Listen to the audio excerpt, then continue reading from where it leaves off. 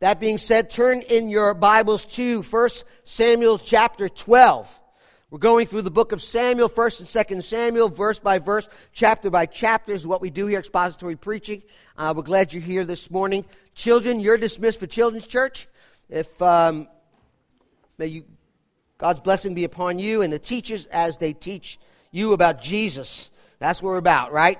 The Lord Jesus Christ.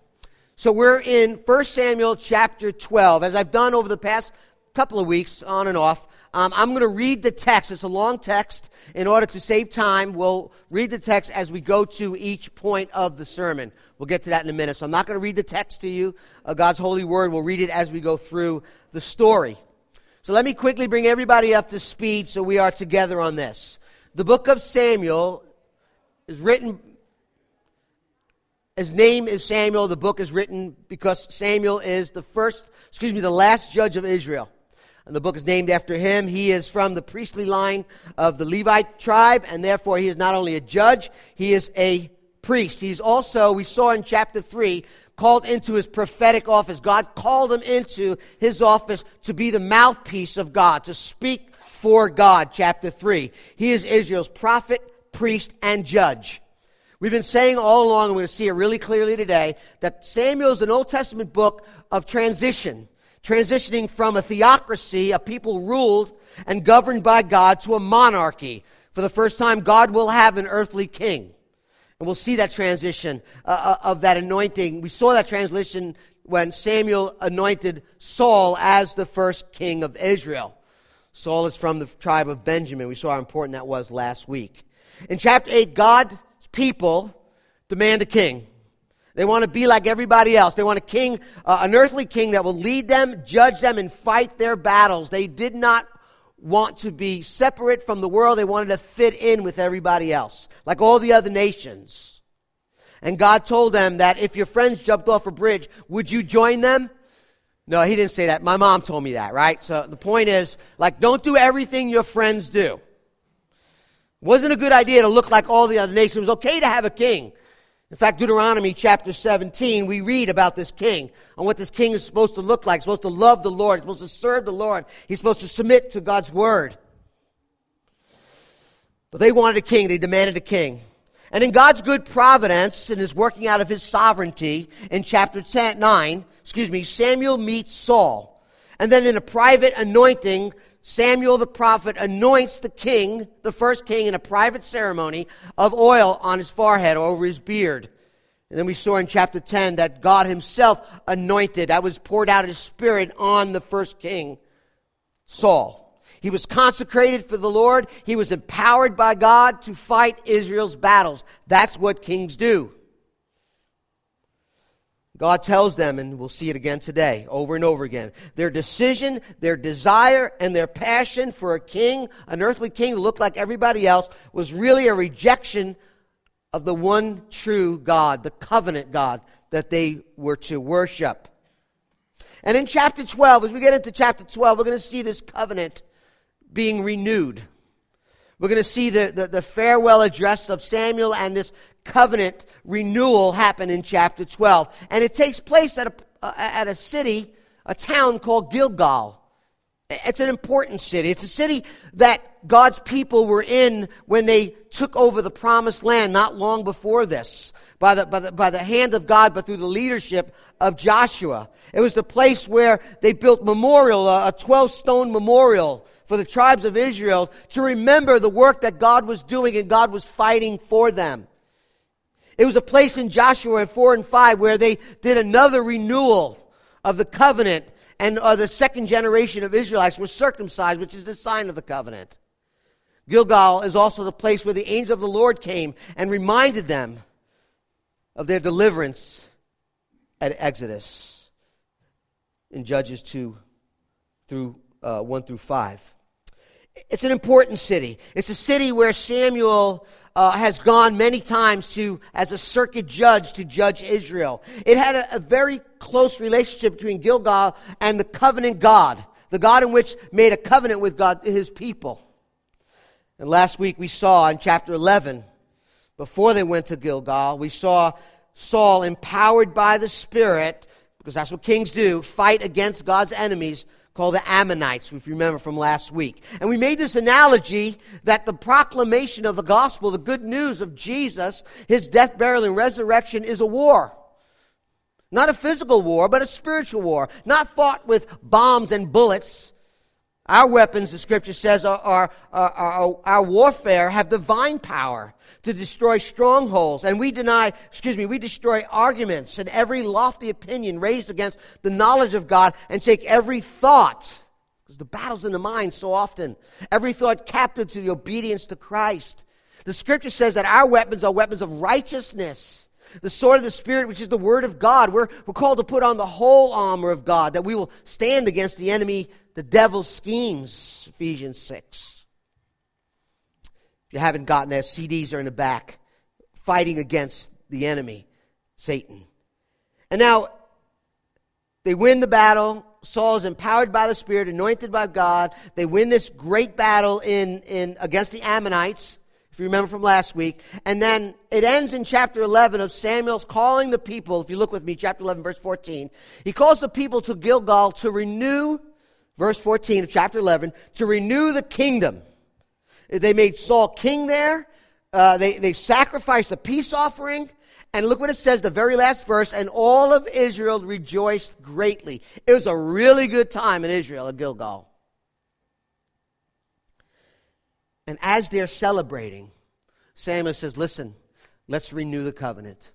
Let's go back and renew our commitment to God and God's covenant with us. Yes, we have a king. Yes, there's a lot of rejoicing. Yes, we have peace and safety in our land. Our king has done great things. But remember the King of Kings, God himself, under the leadership, yes, of King Saul, but God is their king, and God is their covenant king. So, as we get into chapter 12, we'll see four things. First, we're going to see Samuel's proven character, verses 1 through 5. And then God's past conduct, the work of God in the past and how it applies to us today. God's precise condition. There was a condition placed on Israel in this Mosaic covenant. And then Samuel's prayerful consideration, and we will go to communion. So number 1, verse 1 of chapter 12. Hear the word of the Lord. Samuel has called all the people to Gilgal. They have come to renew the kingdom. And Samuel said to all Israel, "Oh, behold, I have obeyed your voice in all that you have said to me, and I have made a king over you. And now," verse 2, "behold, the king walks before you. I am old and gray. And behold, my sons are with you. I have walked before you from my youth until this day." Verse 3, "Here I am. Testify against me before the Lord and before his anointed. Whose ox have I taken? Whose donkey have I taken? Whom have I defrauded? Whom have I oppressed? Or from whom hand have I taken a bribe to blind my eyes with it? Testify against me, and I will restore it to you." Verse 4, they said, "You have not defrauded us, or oppressed us, or taken anything from any man's hand." And he said to them, "The Lord is witness against you, and his anointed is witness this day, that you have not found anything in my hand." And they said, "He is witness." What's happening here is this final transition between a theocracy, again, people ruled by God, and a monarchy, a people ruled by the king. And now Samuel's the leader. Samuel's God's mouthpiece. He'll lead them back to God in the midst of this bad decision. The transition is taking place. The mantle is being turned over to the king. But now he wants to speak about his faithfulness. It's sort of like verses 1 through 5. I thought about this. It's sort of like he's trying to clear the air. I want to make this really clear in this transition between God is the king, and now you have an earthly king that will lead you. I just want to clear my name. And the first thing we can say is that when God calls you to lead, when God calls you to speak a message, sometimes the message he asks us to speak is a difficult one. I mean, he had to remind Israel of their sin. And sometimes difficult conversations that God calls us to need to be done. need to be said. This shouldn't be fun. Like if you have a lot of fun telling somebody, something they did or something they're doing wrong, and you're not doing it in love. But sometimes hard situations, hard conversations have to happen. And Samuel's like, look, here's your king. Here's your king. He's tall. Remember from last couple of weeks ago? He is tall. He is handsome. He won Mr. Israel every year. He's relatively young. He's your king you wanted. He said, but I'm old. I'm old and I'm gray. This is your king now. Notice he doesn't say anything about his sons. We looked at that a couple of weeks ago. My sons are with us, and move on from there, right? They were taking bribes, remember? They weren't doing very well. They didn't walk in their father's way. And they took bribes. They perverted justice. They weren't good judges at all. And Samuel then calls the nation to testify. He says, bear witness. Whose ox did I take? Has I taken anybody's ox? Donkeys, have I defrauded anybody? Have I taken bribe? Have I done anything of injustice? Do you see what's going on? Do you remember back in chapter 8 when Israel asked for the king and Samuel went to the Lord and the Lord said, listen, tell him this is what the king is going to do to you. Do you remember that? And how this king is going to be raised up. If you don't, I have it right here, chapter 8, verse 11. He says, the king that you want, the king that will be like all the other kings, the king that will lead you and you're going to reject me as your king, God says, this is what the king is going to do to you. He says this, he will take your sons, he will appoint them in chariots, he will take your daughters to be perfumers, cooks, and bakers. He will take the best of your fields and vineyards and olive orchards. He will take the tenth of your grain and your vineyards. He will take your male servants and female servants and the best of your young men, put them to work. That's the king that you guys want. You want your king, that's what he's going to do. He says he will take the tenth of your flocks and you shall be his slaves. There's overtaxation. Pardon the pun. If that's the king you want. And now Samuel is saying, listen, the king you want, you want him, you're going to have him. This is what he's going to do to you. Now Samuel's going, have I done that to you? Have I done what we know the king's going to do? Have I taken any ox from you? Absolutely not. So is there any charge against me? You know what he's doing? He's saying, I've been a man of integrity, right? I've been a man of integrity. Oxford Dictionary, integrity, the quality of being honest and having strong moral principles, a state of being whole and undivided, integrate. To have integrity means your personal life and your public life come together. And Samuel has called all of Israel together and says, testify against me. A couple things let's draw from that. Number one, Samuel lives out his integrity in front of other people. Right? Integrity matters. And we don't act one way around a certain crowd of people and then go and act a certain way around some other people. It depends on who I'm hanging out with today. That's not integrity. Integrity is seeing everybody the same way, living your life in honest openness and that everyone sees you the same, being honest, being transparent, doing what is right when no one's looking, right? That's what that's what he's saying. Of anyone in all of Israel, all the judging that I've done, all the justice that I have administered, has I taken bribe from anybody? He's not. Samuel claims he hasn't oppressed anyone. He has not abused his power as a judge. Okay? Now, we're not talking about perfection. There's only one perfect person. His name is Jesus, not you. But integrity. Robert Bergen, in his New American Commentary, writes this, about this verse, holding court one last time with the people of Israel, Samuel's final act as a judge was to put himself on trial. End quote. That's what he's doing. Samuel's opened the pages of his life and his story and just saying, who have I harmed? So integrity, number one, is living your life in front of everyone, being the same person wherever you are. Number two, look what he says. He tells them, if you have a beef with me, if you have a problem with me, if I have offended you, done anything wrong, I'll restore it. Right? Verse 5. Testify against me and I will restore it to you. Have I wronged anyone? Have I done anything to harm anyone? Verse 3. And I'll restore it to you. Well, walking in integrity means that we mess up. It doesn't mean we don't mess up. It just means we're honest. It means we're humble. It means we're accurate. Yeah, that was wrong. Jesus said this, if you are offering a gift at the altar, you come to worship, but you remember that your brother has something against you, leave it there. Go and reconcile to your brother, then come and give back your gift. I mean, just being honest.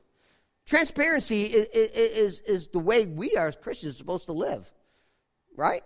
It's humbling to say to others, I sinned against you. I should have not said those things. I said, that was harsh. That was mean. I'm sorry. Forgive me. Paul tells the church in Rome that, if at all possible, depends on you, live peaceably with everyone. Sometimes you just got to admit it. They may not accept it. They may accept it, but that's not your response. But you have to be honest. He's lived his life among all the people. He's willing to make amends where he needs to make amends. And the people respond, look at that. They're like, nope, we're good. Anybody in all of Israel. Everyone's like, pretty good, Samuel. You haven't done any of that stuff to us. Look at verse 5. And the Lord, he says, is witness against you. And his anointing. So what Samuel is saying is, I've lived this way before you. I'm calling upon God as a witness, and I'm calling upon his anointed. Who's that? That's King Saul. Right? The transition is going on. To witness both this day that you have not found anything. And he's like, nope, we haven't found anything. Now remember, the word anointed is what? The Hebrew word is Messiah. The Greek word Christ. It's pointing to the King of Kings, who will be the anointed. Right? And remember what it says. Look what it says. It says in verse 5, and his anointed. Not Samuel's anointed. God's anointed. God is still king. Right? So God is the one who anointed Saul. God is the one who's calling Saul to lead his people at this point. He's not giving up his kingship over his people. It's the first public mention of anointing, actually, of Saul as well. And Samuel is stepping aside and saying, look, I'm turning this leadership over to you, Saul. But let me tell you something. As we continue through the series, Samuel is not giving up his prophetic office. He will continue to speak to God's people. He is and will continue to be the mouthpiece of God. So let me draw this conclusion as we end point 1. Now listen to me. No matter what your past may look like, whatever mess you have made, all of us can say at this point today, by God's grace, through God's love, with God's enabling power, I can live my life with integrity. Right? I've been forgiven of my sins. I am no longer bound by my past. And because God's love is eternal and his complete acceptance of me is because of Jesus' perfect moral record imputed to me by faith, I can live with openness and honesty and integrity.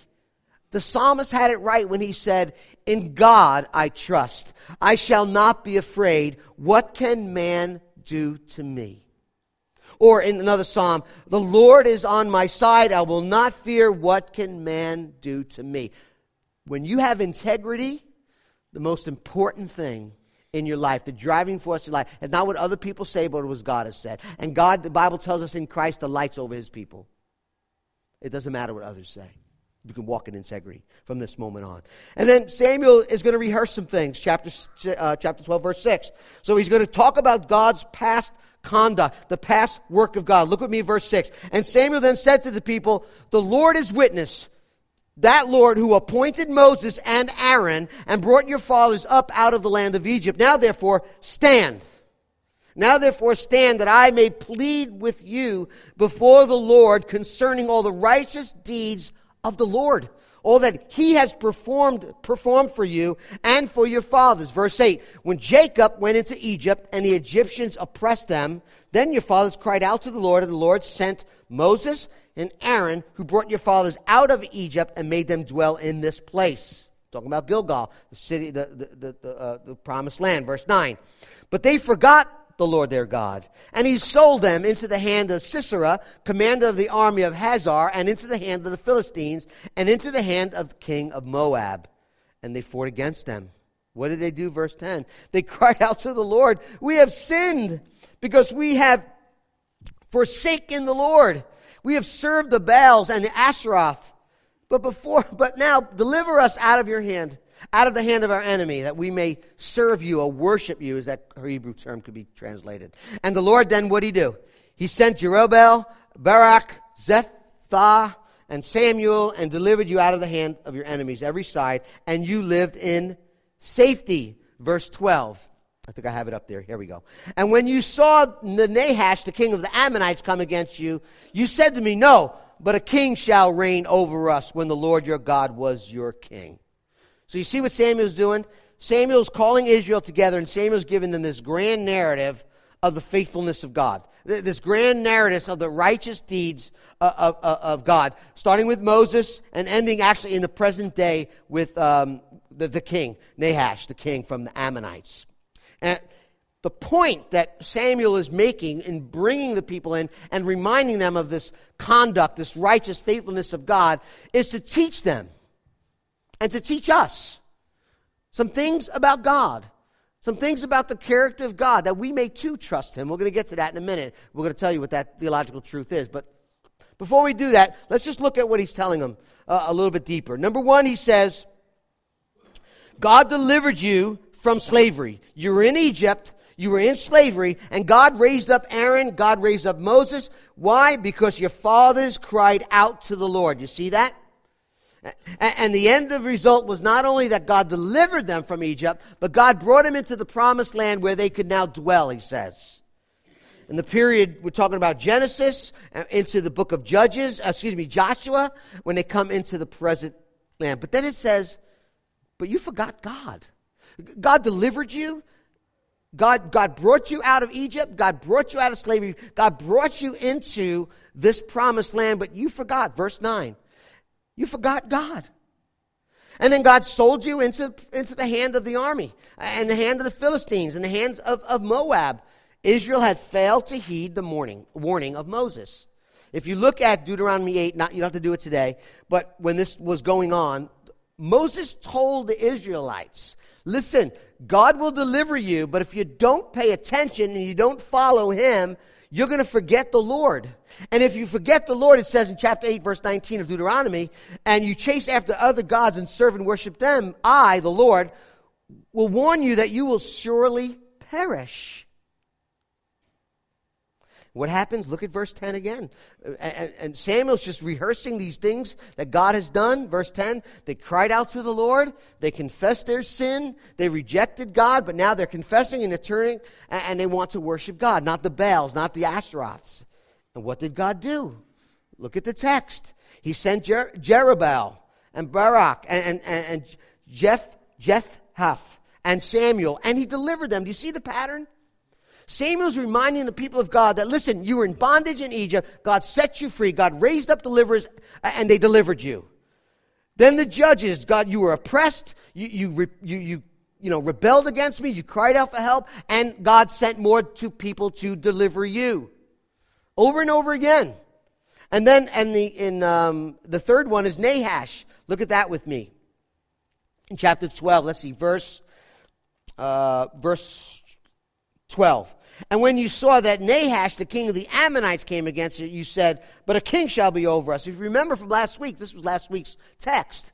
They said, listen, we'll try to find somebody to help us. They didn't cry out to the Lord. They didn't cry out and say, give us the Lord's anointed. They wanted to be their own king. They wanted to do their own thing. And what did God do? God gave the Spirit to Saul, empowered him, and fought the battles for them.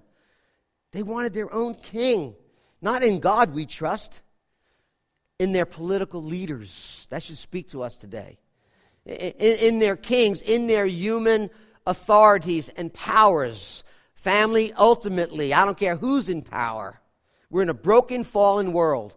Until Jesus comes back, the King of Kings and the Lord of Lords, He will reign in righteousness.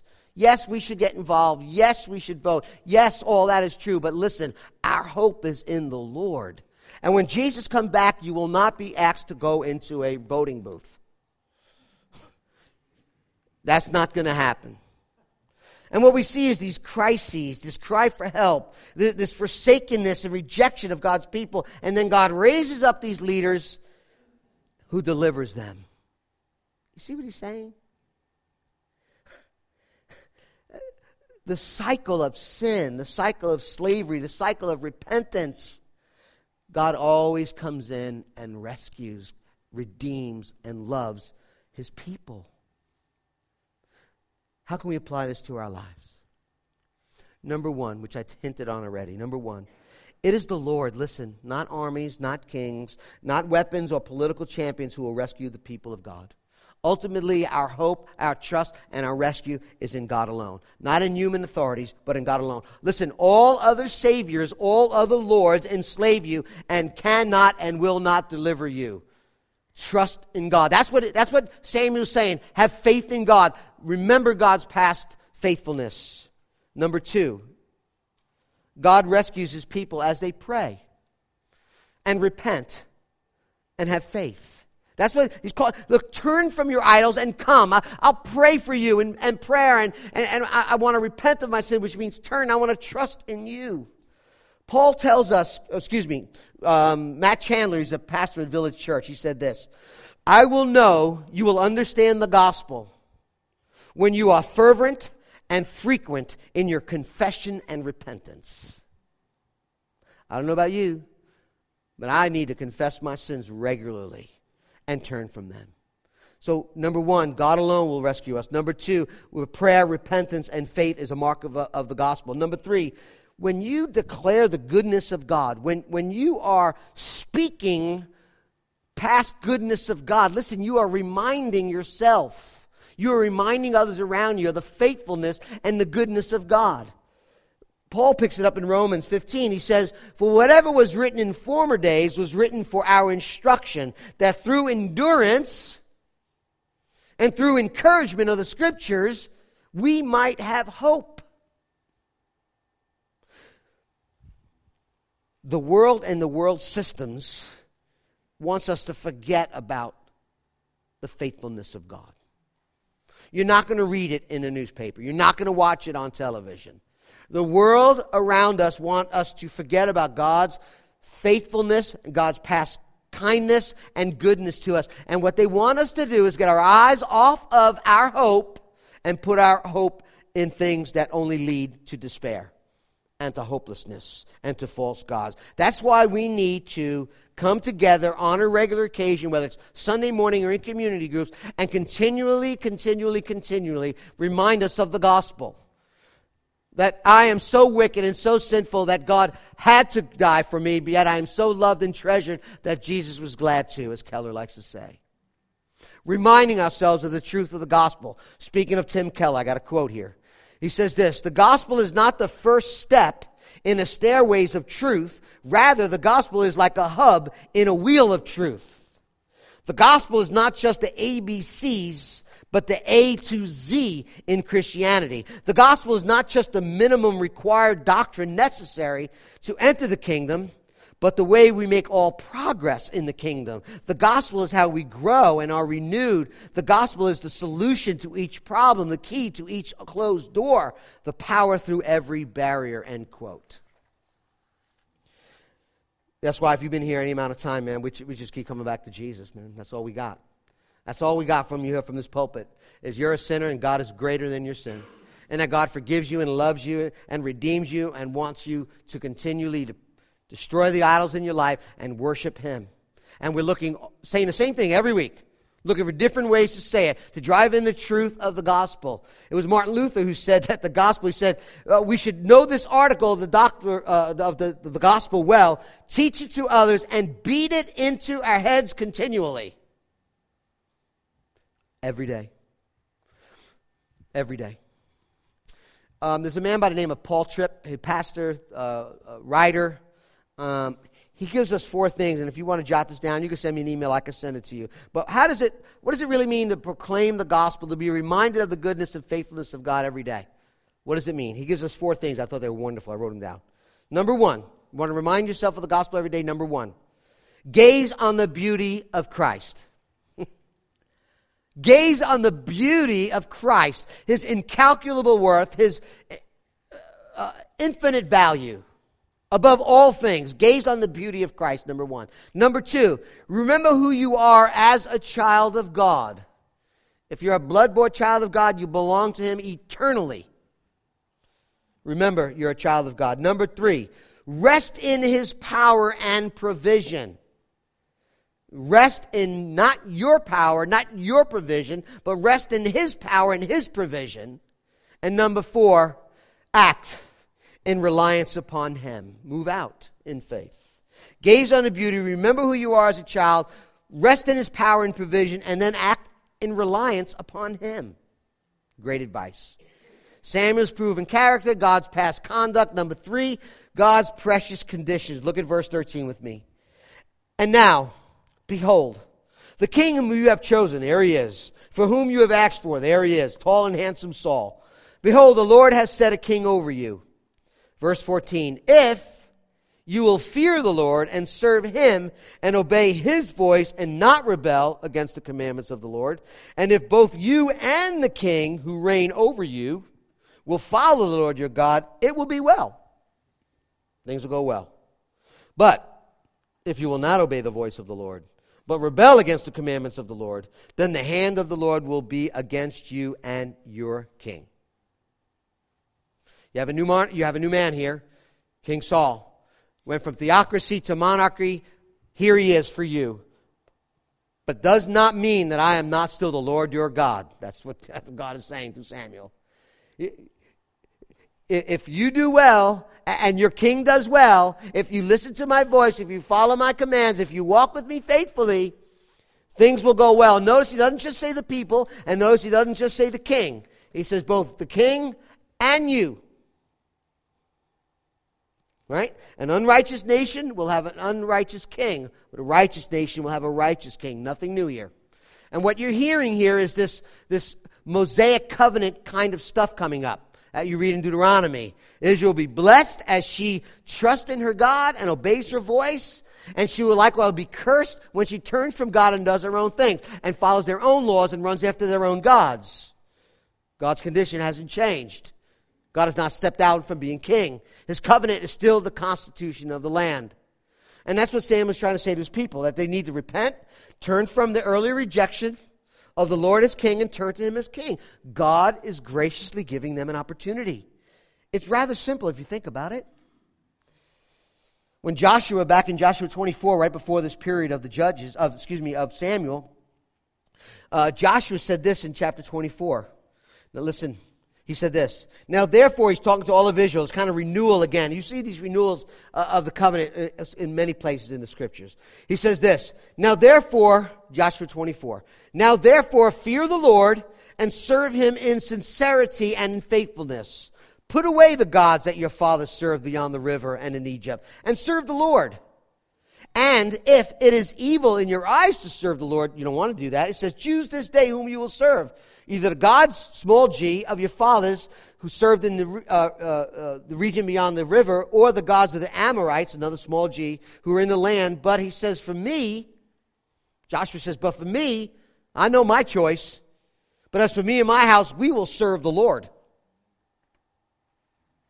Samuel's like, listen, you have a king, you have this earthly person, but he's under Yahweh, God, king over Israel. He is to submit to Him. So you guys, listen, what are you going to do? You have this king. Are you all going to submit to this king in his little puny kingdom, or are you going to submit to the King of Kings and the kingdom of God? That's the question. And the test, it's interesting because Jesus picks it up in John 15. The test of who's truly king of your life is through who you serve, who you worship, who you obey. Jesus said, if you love me, you will keep my commandments. If you love me, then you'll keep my commandments. Don't keep my commandments in order to love me. He said, if you love me, obey me. Right? Now, I don't want to take anything and undermine anything about obedience. We are called to obey the Lord. But some people hear that. We're going to talk about it more as we close. Some people hear that and they're not hearing it. And they're hearing, I need to have perfect obedience, otherwise God won't love me. That's not what the Scriptures teach. Okay, that is not. We live in a fallen, broken world. In fact, the law of God, the moral standard of God, actually leads us to the point of going, oh my word, I'm a sinner, I need a Savior. That's the point. One of the points of the law. Now, hear me carefully. The gospel, the good news of Jesus, is that Jesus fulfilled God's law perfectly. And now, in faith, by faith in His atoning sacrifice, and resurrection from the grave, God, by faith, imputes His perfect righteousness to my account. And now, we can serve, even fear God and worship God, because God has forgiven us of all our sins. The fear of failure is gone. It's removed. Judgment is removed. Romans chapter 8, there's no condemnation for those who are in Christ Jesus. We are free now to fear, love, and serve God, because He's given us a new heart with a new spirit, new desires, and He empowers us to live for His glory. And again, we'll come back to that, a little bit more about obedience. We'll wrap it up into the gospel. Look at verse 16 with me. He's calling people, now stand. I'm renewing this covenant. You have obedience and blessing. You have disobedience and rebellion and curses. Stand up and see this great thing the Lord's going to do. Verse 17. Is not wheat harvest today? The answer, yes. I will call upon the Lord that He may send thunder and rain, and you shall know and see that your wickedness is great, which you have done in the sight of the Lord in asking for yourself a king. So Samuel called upon the Lord, and the Lord sent thunder and rain that day, and all the people greatly feared the Lord and Samuel. How you can see it now, right? Stand up. You guys are wicked. I'm going to call upon the Lord. It's wheat season, which means the rains are gone. That's what that means. It means there's no rain in Israel. Not supposed to rain. But I'm going to call down rain. I'm going to show you that God is present in my preaching and show you that what I'm saying is true. Authenticating His message. And the bottom line was not it wasn't to show how mighty Samuel was or even how greatly they sinned. It was a way in which God was showing the people to turn from their idols and wanting their own king, their own way, doing their own will, and turning to God. And God responds out of love and grace. Listen, God had every right that day in Gilgal to say, this is how many times have I told you this? Done. Done. But He doesn't do that. He calls upon this rain. Samuel calls upon people to repent through this miraculous thunder, and it rains, and they're like, we fear God. He is here. He is among us. Look what it says. The people greatly feared the Lord. And now the people, I think they're really starting to get it. They're going to lose it, but they're getting it now. They're like, listen, we have sinned against God. We are demanding a king for the wrong reasons. They seem to fear discipline. God's precious conditions before them. And now look at verse 19 as we hit number 4, Samuel's prayerful consideration. Verse 19. And all the people said to Samuel, right, thunder and fear, and they're like, Samuel, pray. Pray for your servants to the Lord, that we won't die. For we have added to our sins this evil to ask for ourselves a king. Verse 20, and Samuel said to the people, do not be afraid. That's what you want to hear, right? Thunder, lightning, fear, like, don't be afraid. You have done all this evil, yet. That's code word. That yet is code word. Know what that code word is for? Grace. That yet is grace. But God, Ephesians 2. You're wicked, you're sinful, but God in mercy. But yet. Do not turn aside from following the Lord, but serve the Lord with your heart. Do not turn aside after empty things that cannot profit or deliver, for they are empty. Listen, true and everlasting joy is found in God and God alone. Idols will rob you. False gods will rob you. They'll enslave you.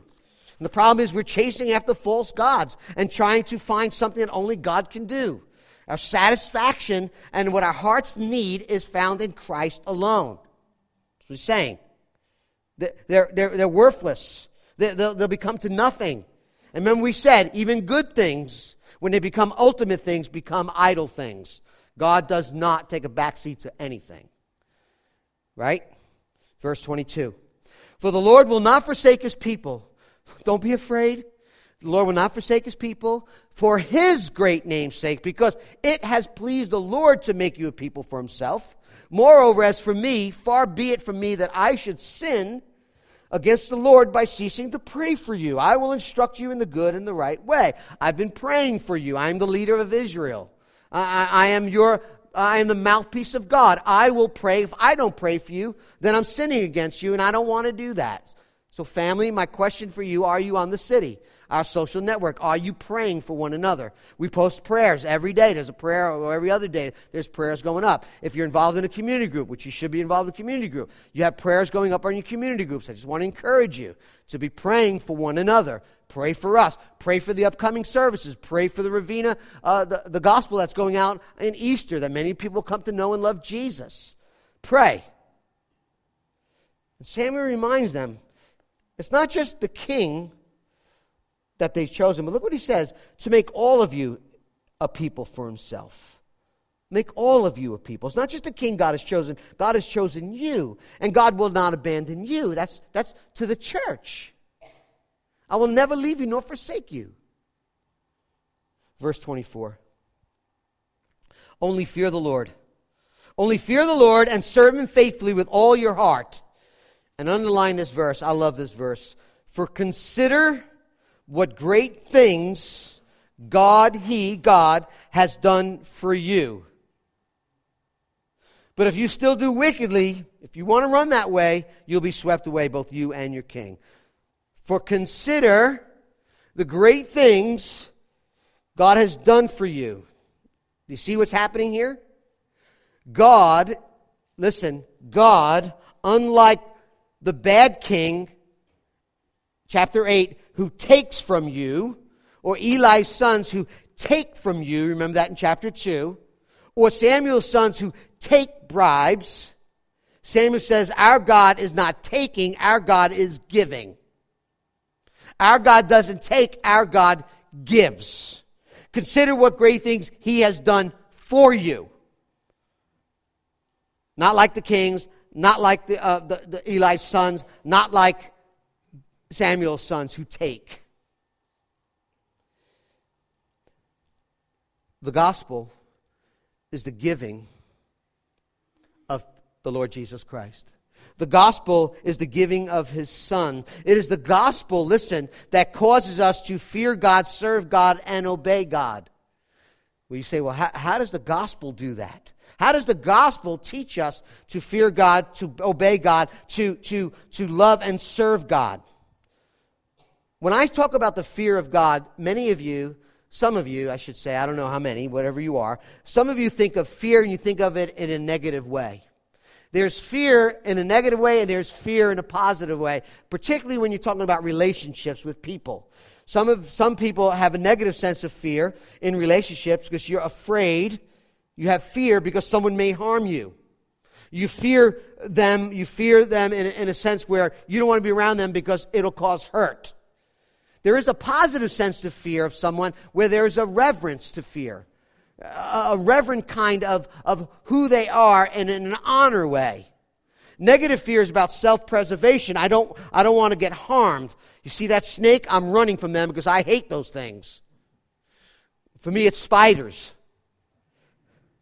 Large spider. Yeah, Billy's laughing over here. He picked up, what'd you pick up? We're in Dominican Republic. And he's, tarantula? Yeah, holding it. I'm like, go to the other country, like leave. And he's walking around with a tarantula freaking me out. But anyway, and I'm thinking we're in the middle of nowhere. There's no hospital. That's another story. But anyway, so there is a sense of fear, that self-absorption. I don't want to be near that thing. You may hurt me. And then there's a positive sense of fear where there's a wonder, a sense of honor, a sense of, I don't want to look like an idiot in front of you because of who you are. You know, there's an honor, there's a wonder in it, right? There's a difference. Well, the fear of the Lord is a life centered on God that produces joy and awe because of the majesty and greatness and beauty and love of who God is and what God has done. For Christians whose hope is in the gospel, the fear and awe of God does not drive us away from him, but his compassion and kindness draws us to him. You see that?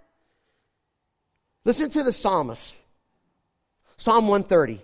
If you, O Lord, should mark my sin, should mark my iniquities, O Lord, who could stand? No one. But, the psalmist says, with you there is forgiveness that you may be feared. There's an awe that God's not going to hurt us in spite of our sin. There's an awe, and even in our brokenness, He's not going to condemn us, because that's what the gospel says. The difference between a person who approaches God out of a negative fear and a positive fear, the difference between a person with a new heart who understands the gospel and someone who is white-knuckling it, is the one who knows that there is no condemnation for those of us in Christ Jesus. That Jesus Himself bore our judgment and bore our condemnation on the cross. Think about it. The more I am forgiven, the more I fear you. Shouldn't it be the more you're angry with me, the more I fear you? See, that's negative fear. It's the more I experience your love, the more I experience your forgiveness, the more I fear you in a sense of awe and wonder of the majesty and beauty and glory of who you are. Fear, he says, the psalmist, is actually heightened by love and forgiveness. And listen, in the gospel, in the good news of Christ, God knows you and loves you, and He delights in you because of Jesus. And you turn and want to love Him, want to delight with Him, and want to respect and honor and not dishonor Him because of His love already for you. Remember, religion is I'll obey God and God will love me and care for me and accept me. That's religion. The gospel is God loves me and accepts me because of the work of Jesus, and therefore I will obey Him. And it's a slippery slope, and if you get it wrong, you're going down a bad path. We're not afraid because He'll beat us or condemn us. It's not a fear that He should hurt us. It is the fear of the Lord because we love Him, because He has loved us. And we won't want to dishonor. We want to obey. We want to serve. We don't want to run to our false idols that don't really give us anything, only enslavement. When the gospel comes into your life, when God's love and grace has captivated you, you begin to see, embrace, and treasure Christ above all earthly treasures, and you will have great discretion. You'll not be worried about what other people say and dealing with other people, but you'll honor and love the Lord because He's loved you first. The communion table is just what Samuel is telling Israel. Consider what great things He has done for you. God is reminding Israel of His past love and faithfulness and His deliverance in order for them to trust Him, walk with Him, serve Him, and obey Him. What came first? The law or their deliverance? Their deliverance. Because they've been delivered, they've been called into obedience. You've been delivered. The bread represents the body that was broken for you. The cup represents the blood that was shed for you. You've been delivered. You've been set free. There is no condemnation for those that are in Christ Jesus. Every sin, past, present, and future, has been washed away. Embrace God's forgiveness. This table here represents the body and the blood of Jesus. It is not King's Chapel table, it's the Lord's table. For those of you who know Jesus, who love Jesus, have responded to the gospel, the table is for you to come. Jesus Himself is calling you to the table. He is in glory, but His Spirit still dwells and calling you to the table. And what we're going to do is the band's going to play, and you're going to quietly in your seat confess your sins just between you and the Lord. And repent of your sins, which means a desire to change and turn and go the other way. And then, when you're ready, come and celebrate with joy the work of Christ. The work of His body that was broken, the work of His blood that's been shed, and take communion for yourself. As a family, we gather together, and we remember and consider the gospel. Drive it home every day. Drive it home every day. It's not what you do, it's what Christ has already done. This table is for you if you belong to Jesus. If not, and you're not His, then just enjoy the worship music. We'd love to talk with you. We're glad you're here, but it's about Jesus. Father, we need to be reminded of Your faithfulness. God, sometimes we are just so caught up in the things that we do that we forget all that You have already done for us. And God, yes, You've called us to turn from our idols. Yes, You've called us to serve You faithfully. Yes, You've called us to obey You and to worship You alone. But Lord, we come because You have already made the way. Jesus has already died atoning death and rose victorious over sin, death, and hell. And now, empowered by Your Spirit, because of the great love You have, which You love for us, Christ died. for sinners. So we come, not on our own. We come in the name and power and love of Jesus alone. May we get out of the way so that your love be poured out in us, that we may serve you and love you with joy because of the great love you've given to us in the gospel. In Jesus' name.